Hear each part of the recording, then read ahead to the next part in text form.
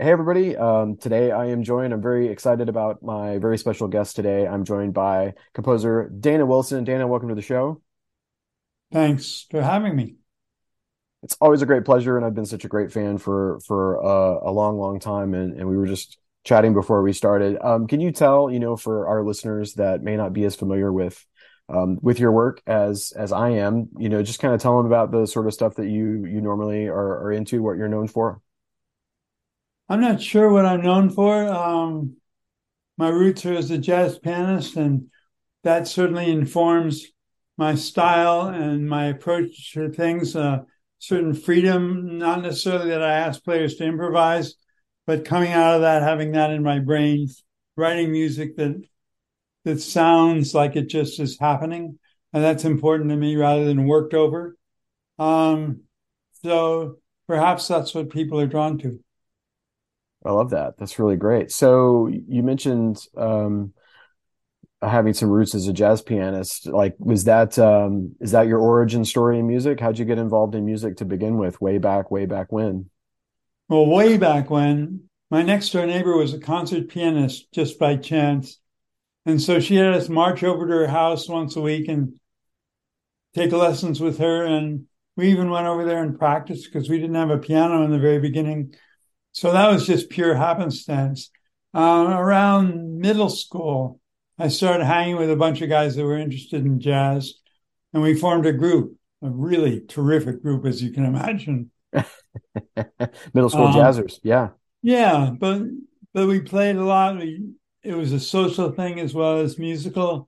We hung out together. We wrote tunes together. We played for various functions.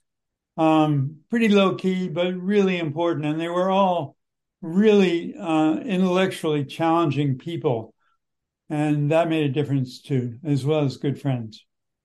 Well, that's very cool. Have you kept up with any of them? I have, yeah. None of them are professional musicians. A few of them have stayed playing. But I'm the only one that sort of jumped off the diving board. But yeah, we stayed in touch, and it's always good to reminisce. Yeah, yeah. No plans for a reunion tour or anything like that? I don't think anybody'd want to hear it. Yeah, no one would want to hear what I was doing in middle school either. So I get that. Okay, so is there, if there is one, do you remember, was there any particular experience that you had that made you want to pursue composition and be a composer? I'm sure there was. I actually became a composer, quote unquote, hanging a shingle out pretty late in my life. I mean, I didn't major in music as an undergraduate. I majored in psychology. I thought, music's a really cool thing, but how the hell do you make a living at it? And at that time, so-called classical music was almost exclusively serial music, Mm-hmm. very abstruse to my way of thinking. And I loved some of it, but it's not what I wanted to do with my life. And I thought, silly me, but I thought, well, if you're going to be a composer, quote, classical composer, that's what you have to do. And so I didn't want to do that. I majored in psychology, and I was planning to be, I don't know, who knows, maybe a lawyer or something. And gradually I started hanging out with really good musicians, writing for them, and it evolved that way. And then I ended up eventually grad school at Eastman, and that's when it really cohered for me. Oh wow. So do you remember your first piece, or maybe your first piece that got a public performance? Do you remember what that was? Well, of course, it depends on how you define public. I don't really. Hmm. It was such a gradual process, and I certainly wasn't keeping track of performances. I was not, and still I'm not very good at that part of the world Yeah. um, of composing. And some of them were, if it depends if you count jazz tunes and so forth. Some of the early non-jazz pieces that were entirely written out were chamber pieces written for friends. Oh, nice. Yeah, great. How about do you have a memory of a first big performance of something that you'd written that made you really think, wow, I really need to maybe spend more time on this, or maybe writing's for me? Was there any big performances like that? Not big. It was strange. I wrote a lot of little pieces, and then the interest developed around those. Some of them got recorded. There was not a huge moment. Probably the hugest moment professionally was after I was writing. I mean, for a long time, and after grad school, actually, I started teaching at Ithaca College in the School of Music, and I remember they had just started a wind ensemble as opposed to a band. Right. And they hired a person to just conduct the wind ensemble. And he wanted to do a big splashy event in New York. So he commissioned me to write a piece. And I had never written for wind ensemble. So I was scared to death. And then I realized, as I thought about it, it's just a jazz ensemble with extra woodwinds. Sure. Yeah.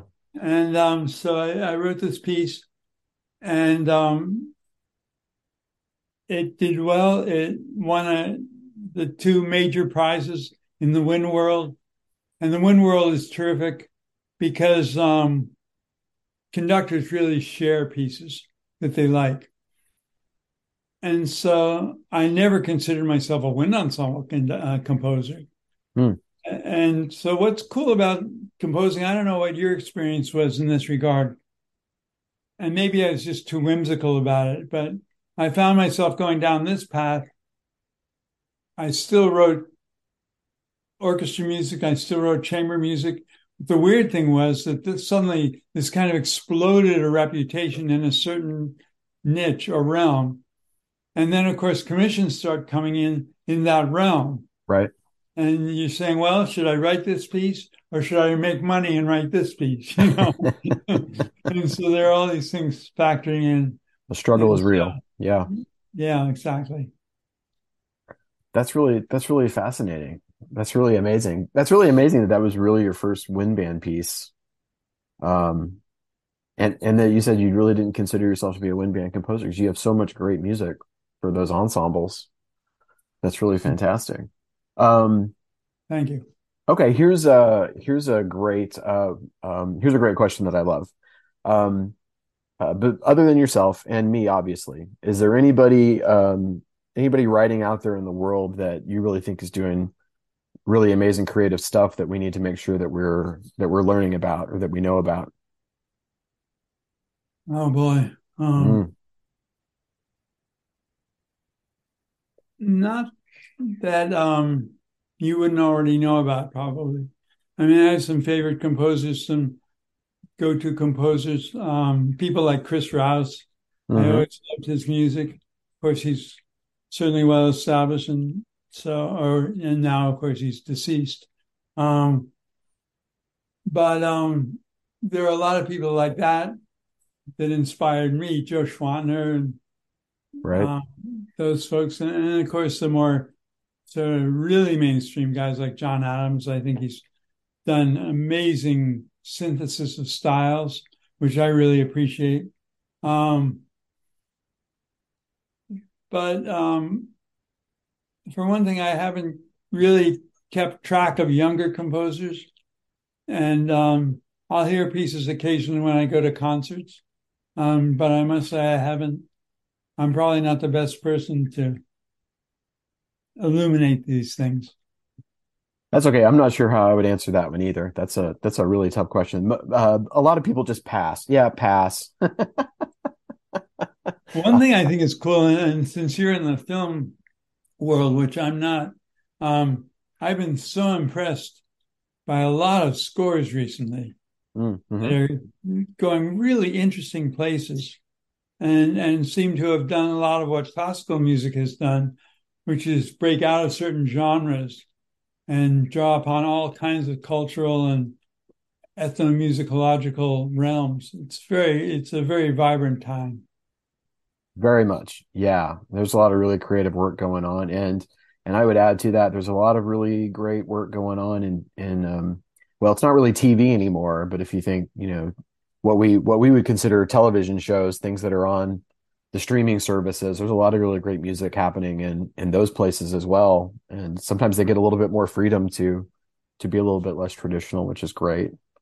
Um, so yeah, fantastic. Well, do you have anything, probably not, but do you have anything that, in your career, like some big project, do you have a big like rejection story or something that didn't work out, something you wanted to do that just for whatever reason didn't work out? I don't really have a story like that, and it's not because I didn't get rejected. It's probably because I didn't know about it so much. I was never very good at building a career. I never had an agent where I said, go try to get this commission and so forth. And if that had happened, then, and which a lot of composers do, of course, Sure. and I know more about rejection. I tended to hear nothing about rejection and just about possible gigs. Oh, that's really wonderful. Yeah, it's a good way to live. Put your head in the sand. You don't have to worry about any of that stuff. Yeah, yeah, yeah. Yeah, one of my favorite things to say is that being in high school was great preparation for being a professional composer because I got used to rejection. That's really fantastic. Well, are you working on anything? Do you have any like big bucket projects or any projects that you're working on right now? Yeah, right now I'm just finishing a string quartet for the Formosa Quartet. Just an amazing group, and that's fun. It's interesting because they want a piece that mirrors American culture in some ways. They want to develop this whole project around mirroring America, in all its ethnic variety and so forth.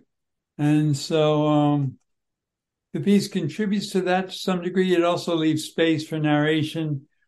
Mm. And I tried to create a version where they could play it with string orchestra. So that's really been interesting to write a piece that works for string quartet, but also works for string quartet and string orchestra together. Yeah. So it's been fun to work on. They played a lot of my music, and they're just amazing players. So it's fun just to think, as you know, to have the player in your head is really cool. Yes. Yeah, yeah. That is a real thing. And I'm fortunate I'm in a place now where I've collaborated with a number of people regularly that I'm the same way when I write something for them. I can actually hear them playing it. I can hear their tone and their sound and kind of the little nuances of the way that they approach some things. And that's always really cool. And I think it's just really great to have those sort of long-standing collaborations too. You get to know them, they get to know you, and it's a neat part of the creative process, which is cool. Yeah, absolutely. I've written concertos for almost every instrument now, Mm, and one reason that I was drawn to that was I would literally visualize that person who's commissioning the piece or the ensemble who's commissioning it with that soloist in mind. yeah. I would envision them walking out on stage and picking up their instrument, and I knew what they sounded like, and it just felt so physical. And then what were they going to do? Oh, I better get to work. Uh, but it was fun doing that. It felt very personal. Do you find that you write differently when you're writing for a specific performer than if you're just, well, I have this idea, so I'm going to go write this piece. Do you find you approach them differently at all? Um, I might be influenced by what I've heard them play specifically. I'm not Mm, sure about that.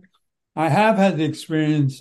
For example, I wrote a piece for Larry Combs, who was at the time the principal clarinetist in Chicago with mhm, Chicago Symphony. And I knew his playing, and I knew because I had written another piece for the Chicago chamber musicians. And after dinner, we got together after the concert, actually, we got together and he was talking about my writing a piece for him. And it turned out that he loves Bulgarian music. There's a long clarinet tradition, and which I do as well. So I wrote this piece that drew upon these different worlds, and I sent it to him, and I didn't hear it. I didn't hear any rehearsal. I just showed up for the premiere. Oh, wow. And he comes out on stage, and he made this piece much better than the piece. You know what I mean? I You do, realize that what we do really is just put notes down and yeah, suggestions for and sure. gestures and a little bit louder here and a little bit slower there and so forth. And he just pulled it off the page, and it became this whole other personality. It was just, and yet it was exactly what was written at the same time. It was such an experience. So those kinds of interactions with players have been really helpful and meaningful. I've written about 8 pieces for Gail Williams, the hornist, Uh-huh. Chicago area, and every time she just, wow, Oh, I bet. it's just a treat. Yeah, oh, golly, what a great musician. Fantastic. Yeah. Wow. Well, all right, let's talk a little bit about has was there anything that while in your career, anything you bought or had made for your studio, a piece of hardware or software or something that you used that made your writing process like easier or totally changed things for you? Well, I think what you're in the sense that you're asking, the answer is no. I mean, I would always improvise at the piano, so I had old school technology. Sure. Um, I got Finale when it first came out, right in the early days, Floppy and disks, right? Probably like 8 floppy disks or something like that, and yeah, something like like the that. 2-ton manual, books. Yeah, exactly. And it was a disaster. I mean, it crashed all the time. Yeah. I lose stuff every day. Oh, it was awful. And so I used it, obviously gradually it improved and I improved too. Yeah. So in that sense, it helped, but I'm not a tech person, so I didn't kind of find my voice or anything through the technology. Oh, that's great. Um, did you ever, when you were working on something, did you ever experience writer's block? Um, I mean, there are times when I didn't feel like writing for sure. Yeah, But one thing I learned is working with students because they come in every week sure. having had writer's block. Yeah. And it may have been an excuse, but it's a hard thing to say, no, you didn't. Yeah. So we spent a lot of time, and I spent a lot of time thinking about how to get around it. And basically, I feel you have to trick yourself. And so you can approach composing, as you well know, from so many different directions. The actual putting down the notes, you can research the instrument, you can listen to other composers to get inspired. And so the important thing is to sit down, not say, today I'm going to work on measure 39 to 63, but to say, I'm going to do something. Yeah. And that leaves your brain open to, well, right now I'm not working on 39. So maybe I'll go listen to it's a piece for trumpet and piano. I think I'll go listen to some trumpet music. Or I'll just take some material that I've written to this point and manipulate it in different ways, whether I'm interested in it or not. Right. The old turn it upside down, slow it down, speed it up, just try stuff. Sure. And eventually, it's amazing. Eventually, you take care of business, particularly when there's a deadline. Oh, yeah. Deadlines are very motivational. For sure. I sort of miss having I used to have a little box in the corner of my office where I would discard stuff I was working on that I didn't think was going very well, and I just toss it over in the box. Now I don't have that anymore. I just have all these files of things that I have to I look through and I think, what was this? Oh, that was that. Yeah, that's why I haven't worked on that in a while. That's a terrible idea. But I sort of miss tossing it over in the box, sometimes. Maybe I'll start printing them out and I'll print out the bad pieces and I'll toss them over in the box from now on. Maybe that'll be my new thing. It'll come out of this.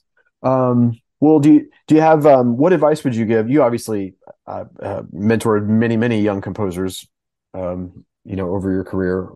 What's like your like best cornerstone advice for a young composer? Just write and make friends with players. Yeah, that's good advice. Those two things. And I mean, it's a fine line, this thing of, here's my piece, could you play it?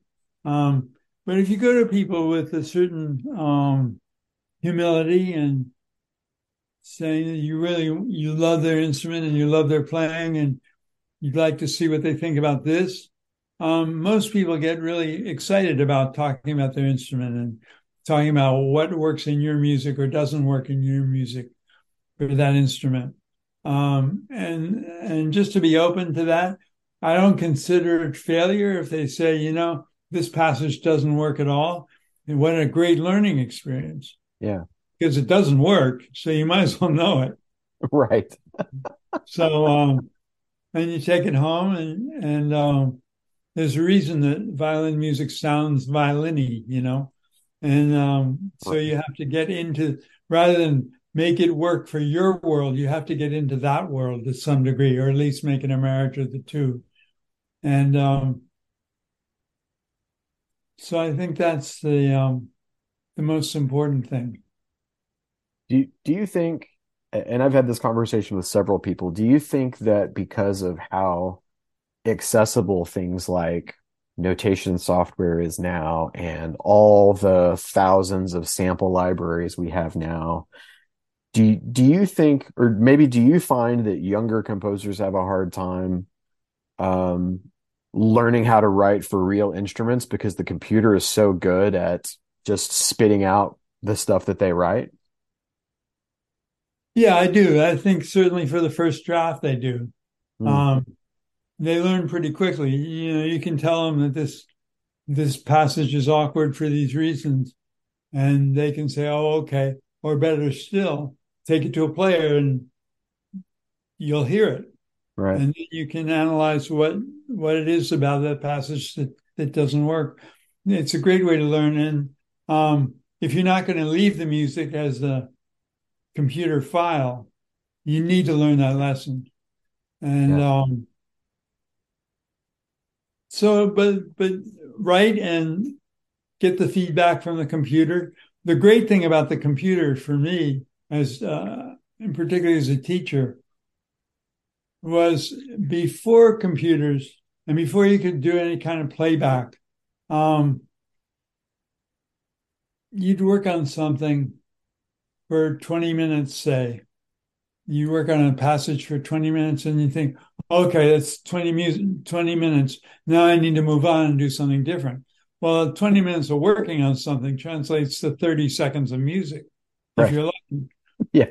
And so the tendency for students, and probably this is true of me too, I don't know, was to put too much stuff in and to create change too often. And the good thing about the playback thing is you learn really quickly. Oh my God, that's only 30 seconds of music.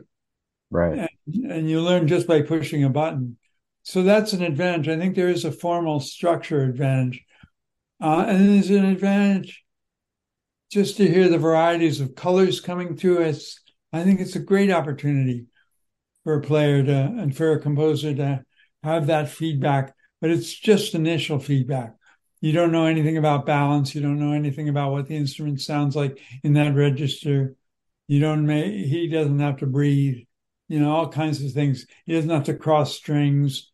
So you still have to keep an ear to the technical part if you want to have real players play it. Because what real players want to do ultimately is they want to sound good. Yeah, And sure. they want to make beautiful music from the standpoint of how they define that. And if the music technically is in the way of that, they won't be interested in your piece, as great a piece as it may be in other ways. There are millions of pieces sitting on the shelf that players don't respond to it because they are the ones that have to get on stage and express themselves. And so you need to create, simply all we do is create a vehicle for them to get on stage and express themselves. And it's this amazing communication between the player and the audience, literal communication that we all experience, whether it's a pop singer or a violinist. That's where the communication goes on. And the composer sets up this kind of opportunity for that to happen. Now, in the world where you spend a lot of time, that's quite different if you're going immediately to a soundtrack or something. But in my world, I go immediately to the player. And so that's where my focus has to be. What's going to make them feel really like getting out there and doing something? Yeah, that's all really great. That's a really great point. And I get to see both sides of it because I still write a lot of things for live people, but I also write a lot of things that get synced up in the laboratory and are never played for live people. And it's a different art form. Both of them require different things. I learned very quickly you can't write for the computer. You can't write for Logic the same way you write for a band or an orchestra, or vice versa. But I love what you said about that, about just making it easy for the performer. That's really it. I mean, that's really key. That's very cool. How about this? Tell us about anything that what kinds of things do you like to do in your spare time? Do you have any non-musical hobbies? I like to read. Mm. And I like to hike. My wife and I hike a lot. I suppose those are the two big things that sustain me. Yeah. Bike ride, hang out. I have a bunch of kids and now grandkids, so that's been busy. Yeah, that's a lot of fun right there. Yeah. Well, I'm an old Baylor guy, so I met Stephen Stuckey when I was in school. What was it like? You just kind of being around somebody like that, having somebody else in real close proximity to you that was writing really amazing stuff while you were there too. Yeah, Steve was amazing and terrific person Yeah. and really, really fine composer. And he knew how to reach out to the professional world. Mm. He was really good at that. And I can't say I learned from it, but it was great to observe. And so he did extremely well and wrote really beautiful, heartfelt music. And as I said, just a really sweet guy. So it was great hanging with him. Yeah. I mean, I can't imagine. I was lucky enough. I got to visit Ithaca many, many years ago. We'll call it 20 years ago, maybe. And it was just really fantastic. It was a really great place to be. The School of Music obviously was really fantastic, and everybody was so nice there. But I thought I couldn't help thinking, like, God, Dana Wilson and Stephen Stuckey just like live here and hang out and inhabit this, this little world right here. It was really amazing to think about, having two such really amazing, prolific composers living in. I mean, Ithaca's kind of a small place. It's not a big, Right. it's not a big metropolis. It's a really lovely, quaint little town in the Finger Lakes. I had a wonderful time. I should not have tried to drive from Buffalo in whatever time of year it was. That was a mistake, but but I made it. You sure knocked on my door. I know. We were kind of in and out very close. We got to talk just briefly at the concert for just a moment, not for very long, and I got to meet Carol Husa too, hanging out in Yeah, right. Ithaca, I was right? just going to say, Carl was here. Yeah, like how cool was that? I remember I wasn't in the band that played it, but when I was a freshman in high school, one of the bands at my school was playing music for Prague, and I listened to it and I just went, "Oh my God, what is this?" Yeah. I did And too. and then of course as I got older, I'm like, oh, that's really amazing, genius stuff right there. Like this is really, really cool. Yeah. So yeah, I should not forget about him either. Just kind of hanging out in Ithaca as well. What a neat what a neat man he was, and what a great career he had. Yeah, he's a great guy. Yeah. So what a special time and place for all those things. Well, that's great. I always end these conversations with I think I said in my email that they were 10 secret questions. Um, they are frivolous and not at all serious, and just a way to have fun here at the end. And every now and then I have to edit out somebody's answer because that's just the way that it goes. Um, but anyway, we'll end with my ten secret questions, and I tell everybody, you just answer them, don't answer them, pass, get real creative, whatever you think. Some of them are very easy. Tell us, what's your favorite food? What's your favorite thing to eat? Ice cream. Ooh, what flavor? It doesn't matter. It's more the quality of the ice cream. Oh, nice. Okay, I can get behind that. I can get behind ice cream for sure. That's a great choice. Do you have a favorite place in the world you like to go? Favorite place to like vacation or visit? Um, Not really. I like France a lot. Mm, Just got back from Japan and that was great. Um, and then we hang out in various places in the States.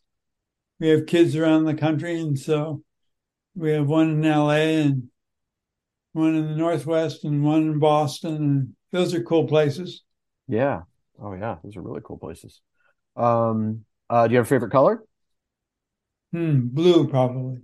Blue. Good choice. Blue. I'm a green, but I can get behind blue. Blue's perfectly acceptable. Oh, this next one gets a lot of controversy. I get a lot of mixed answers on this one. Okay. So I want you to really think about it. All right. All right. So is Disney World a happy place on earth, or is it really the happiest place on earth?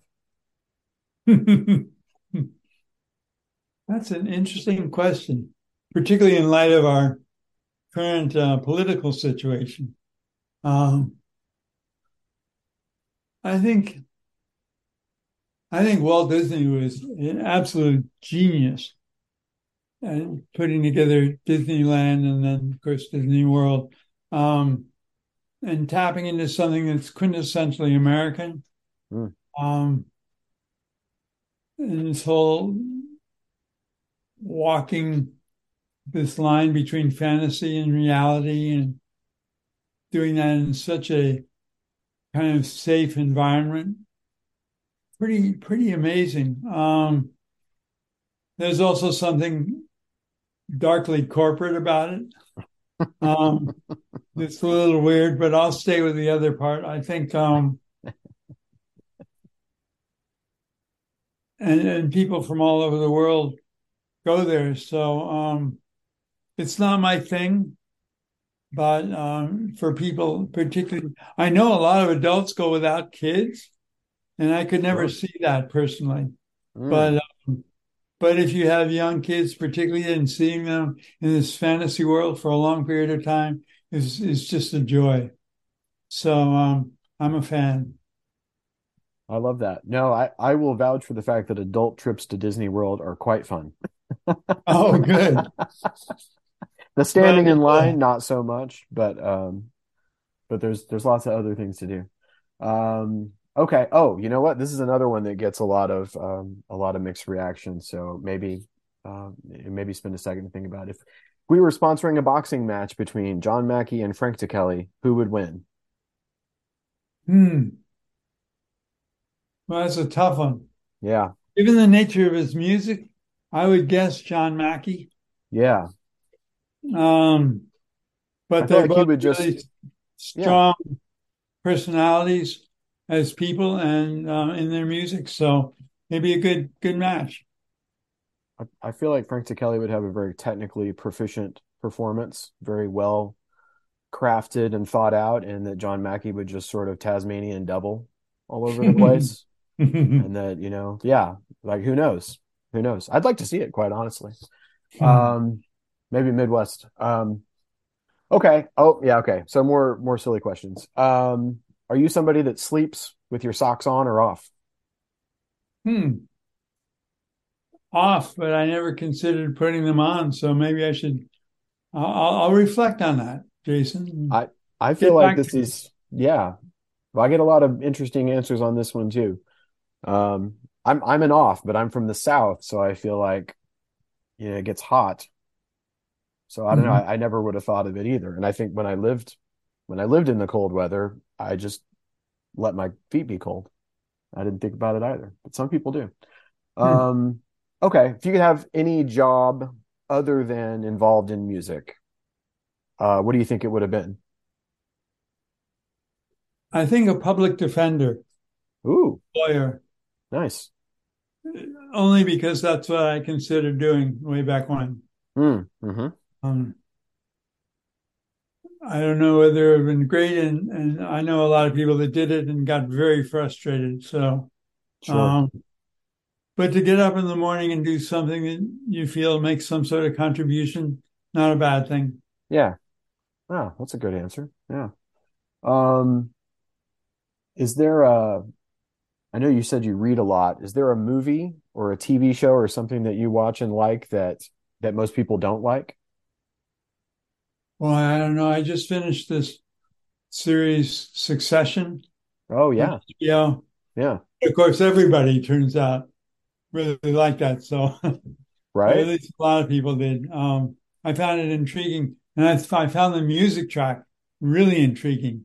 Did you happen to see it? I did. I watched the show. Yeah. How they use that theme over and over and over in all these different contexts. I just love checking that out. It occurs to me right now that I've never actually looked to see who wrote the music, which really Nick Britell did a great job. Yeah. Yeah, the music is really fantastic. You're right about that. Yeah, and what a great show. Interesting show, yeah. Provocative. Yeah. Thought-provoking. Yeah, ultimately about a bunch of spoiled rich kids, but interesting. Yeah. I feel like I'd like to try that out sometime, being a spoiled rich kid. I feel like I could slide into that pretty good. Do you have is there a favorite time of day that you feel like super creative or that you like to write a certain time of day? Morning, after a couple of cups of coffee. Once the afternoon happens, I'm pretty shot. You're out. Yeah. I'm the same way. I get up before everybody else. I'm up 2-3 hours before the house gets up. By the time the house gets up, I'm done writing for the day most of the time. Good for you to have that rhythm. That's great. And then when everybody goes to bed, or like when my children were younger, when they would go down for a nap, I'd sneak in an hour maybe. But yeah, I tend to write when everybody's away. Very cool. Well, Dana Wilson, I can't tell you how much I appreciate you taking this time with me to chat with us. Hopefully everybody enjoyed listening to you. No one enjoys listening to me, but hopefully they enjoyed listening to you. And is there anything you'd like to leave the listeners with before we say goodbye? I don't think so. Thanks so much for doing this. I mean, not just with me, but for all kinds of composers. What a nice service and contribution you're making. This is great. I appreciate it. I wish you luck with your writing. Thank you. Thank you very much for all of that. Well, everybody, composer Dana Wilson, check out the podcast and check out his music everywhere that you can find it, coming to a concert hall near you. And thanks for listening.